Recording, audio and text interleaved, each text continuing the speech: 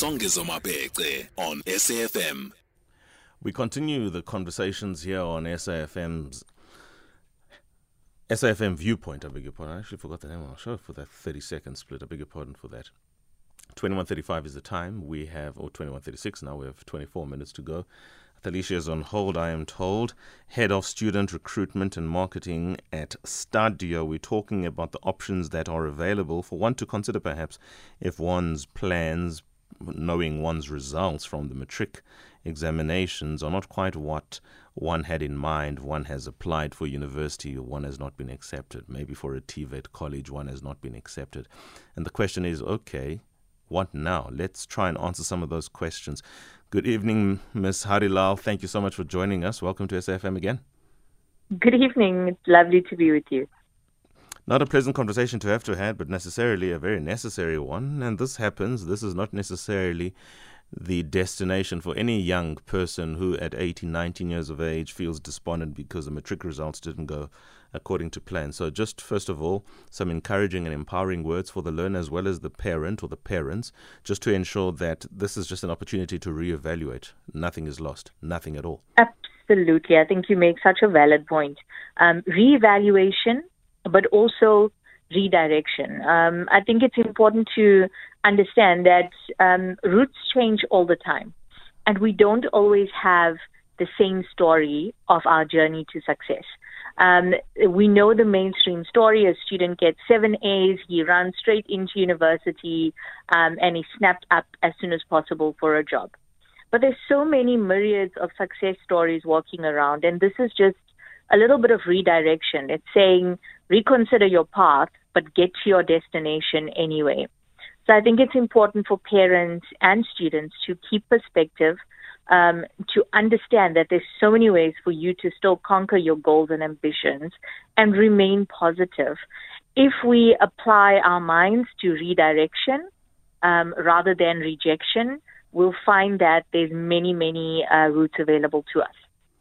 Let's talk about Songezo. Right now, my Matric results have not allowed me university entry.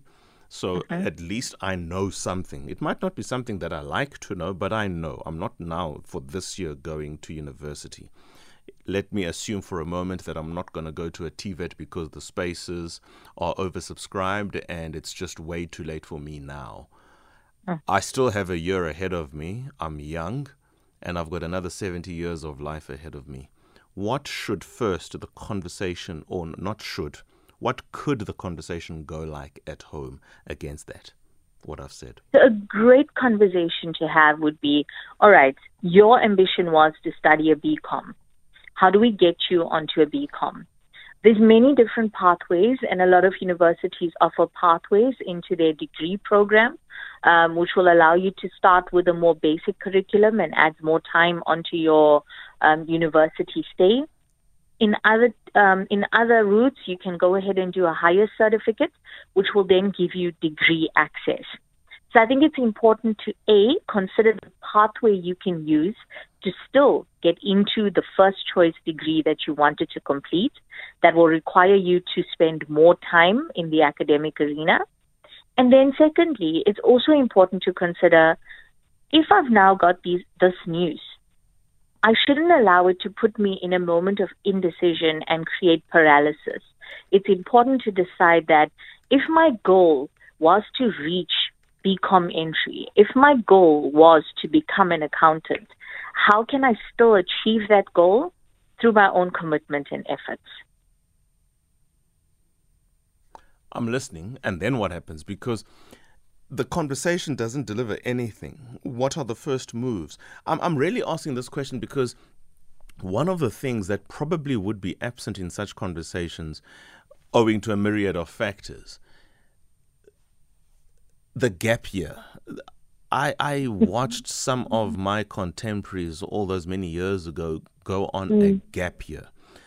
A conversation that simply was not even available for me at home at that time.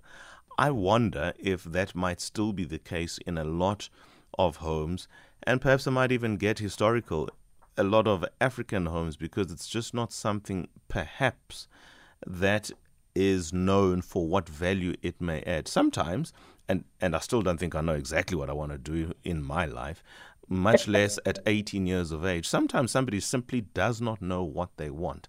They've got the aptitude to go to university, and they might want that because that's what everybody else does.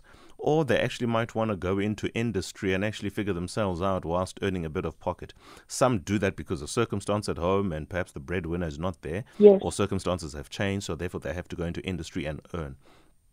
Others want to go and discover who they are in a society and in an environment that is foreign to them, so that they can tap into an inner self far greater and far quicker, far more effectively perhaps, than what staying at home or local might do. So incorporate in this response the value of the unorthodox still, but very orthodox elsewhere, gap year and its value. So I want to first preface the gap year conversation by making an important point, which is if the gap year becomes an option because you're not sure what to do and you don't spend time in the gap year remediating the sort of indecision, you remain undecided once the year is over. So it's key that when we take a gap year, our gap year is purposeful. Why am I taking this gap year, and what insights do I want to achieve in my life in this year? Look, I'm old, like dinosaur old. And when I finished university, there was never the option, like you say, of a gap year. There was no such thing. My parents were like, from Matric, you are going to university, that's it. But I think if you are considering a gap year, don't merely resort to a gap year because it pushes out the decision and gives you another 12 months. Rather, have a purposeful conversation around, okay, so you want to take a gap year. What are you going to do in this year? Great options to consider are internships, job shadowing. Those two options will allow you insight into the industry you may think you want to pursue. Then if you decide, okay, I actually want to go in and earn a bit of money, it's important not to be distracted by your job versus what you want to plan as a career. So straight out of Matric, you may find a job if you're lucky. Given the way things are now, it will be challenging, but you may succeed and you will earn some money.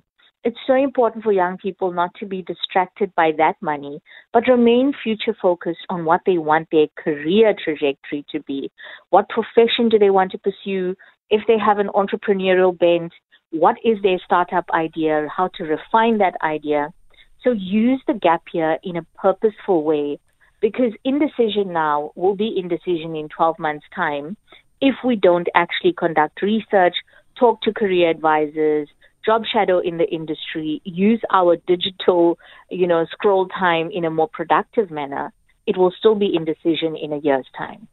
Let's talk about, and you might have addressed it partly in your response, the value then of life orientation and life skills, I suppose, part of those programs that schools should have. Certainly life orientation is a subject, but I mean, there was guidance counseling in my time. I don't know what it would be now or how it has evolved. There was also a guidance counselor when I was younger. I'm not dinosaur years old, though, I can tell you that. I love your optimism. But the last time I talked to a 6-year-old, I got told, you're really old. So I think, you make a great point about the value of life orientation. And life orientation is often dismissed as a subject, but it has quite an important purpose in allowing time for reflection.